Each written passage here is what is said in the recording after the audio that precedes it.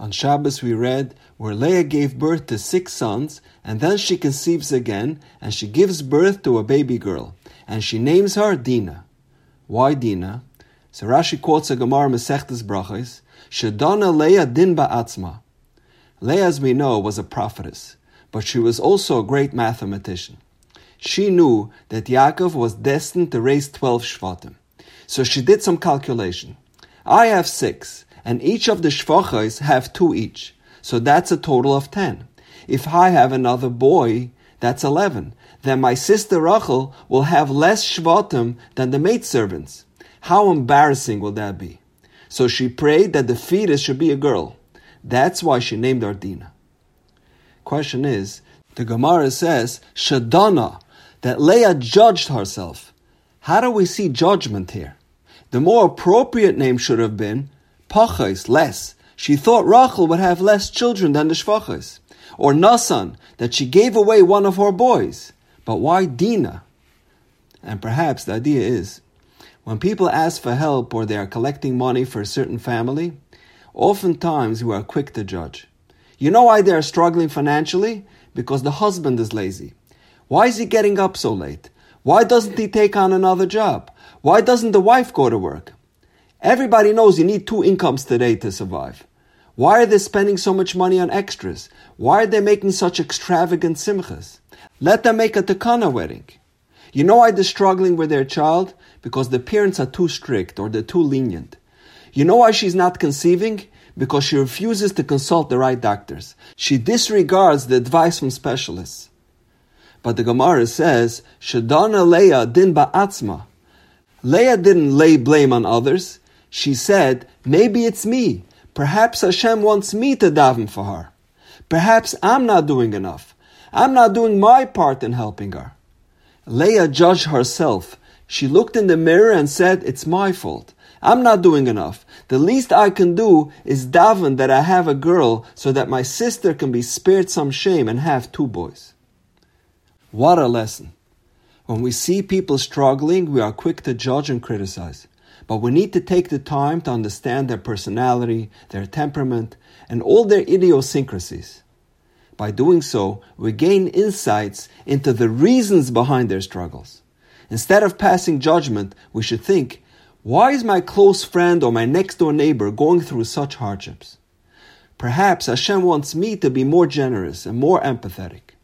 Instead of rebuking and condemning, think, maybe it's me. Why did Hashem give me extra money? Perhaps it's because I should be helping them out, and the onus is on me to assist them. Why did Hashem place me next to this particular neighbor? Maybe it's my responsibility to alleviate some of their burden. Why was I made aware of their plight? Perhaps Hashem is telling me, you're not doing enough chesed. To illustrate this point, I'd like to share with you an incredible idea from the Ohr HaChaim HaKadosh.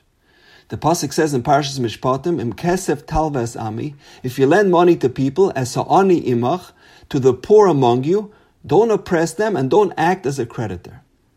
Question is, the pasuk says, as ha'ani imach, to the poor among you. The word imach seems superfluous. The pasuk could have simply said, as ha'ani, if you lend money to poor people, don't torment them.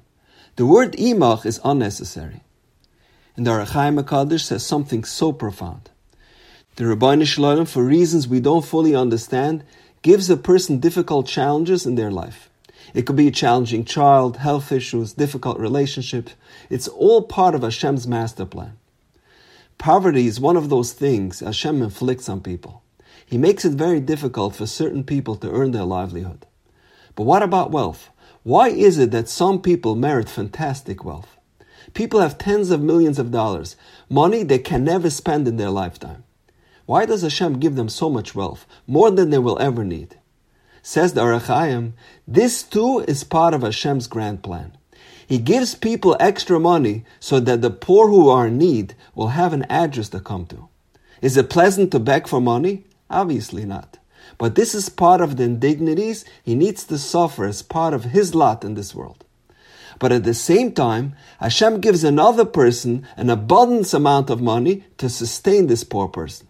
So in reality, the extra money that the rich person has really belongs to this poor person. Says the Orach Chaim HaKadosh, the Torah is telling this wealthy man, Esa ani imach, the money of your poor neighbor is with you. You are holding his money. Why do you think Hashem gave you all this money? Because Hashem deposited with you the money that belongs to 50 people in your neighborhood so that you can give it to them in their time of need. So the Torah tells him, Esa ani, the poor person's money, imach, is with you. You are holding on to his money. Therefore, lo tiya lo kanaisha. Don't torment him, because in reality, this is truly his money. Don't judge him. Even if he had 3 jobs, he still would have had to come on to you for money. But rather, judge yourself. Am I giving my poor neighbor enough of his own money? Am I giving it to him b'derech kavod? Shedana Leah din ba'atzma. Leah didn't judge others. She judged herself. Perhaps I'm not davening enough. Maybe I'm not doing enough research. I'm not giving her enough support. Maybe I need to do more.